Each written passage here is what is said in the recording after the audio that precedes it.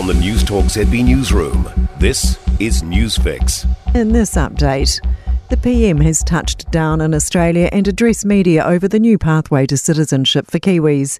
Around 400,000 New Zealand residents across the Tasman will soon be able to access student loans, join the Defence Force and vote, amongst other things.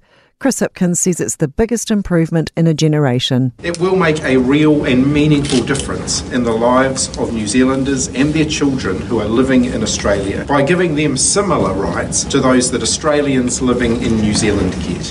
A 3-day truce in Sudan appears to be short-lived as heavy gunfire continues to rage in Khartoum. Both Sudan's army and opposing paramilitary forces had agreed to a 72-hour truce to enable people to celebrate a Muslim holiday, which started late on Thursday. A witness told Reuters the source of the firing was unclear and airstrikes were also heard on the occasion.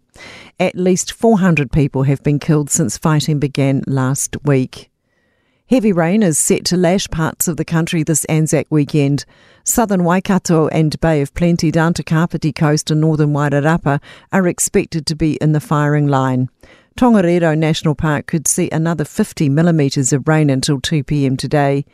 Met Service meteorologist Jessie Owens says the Kapiti Coast and the Tararua Ranges will be wet too. The ones for the lower North Island are through until midday or early this afternoon. The ones for the central parts and the eastern Bay of Plenty until later this afternoon or this evening. Then it will all be gone by tomorrow. The New Zealand Remembrance Army is working hard to make sure no man is left behind. Many forgotten soldiers from World War I and II remain buried in unmarked graves.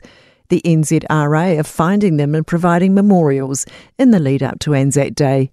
Managing Director Simon Strombaum says more than 100 memorials have been provided already. We started off doing war graves and we've kind of moved into now doing the replacing, putting the headstones on, and we also do quite a few upgrade war memorials as well. That's news.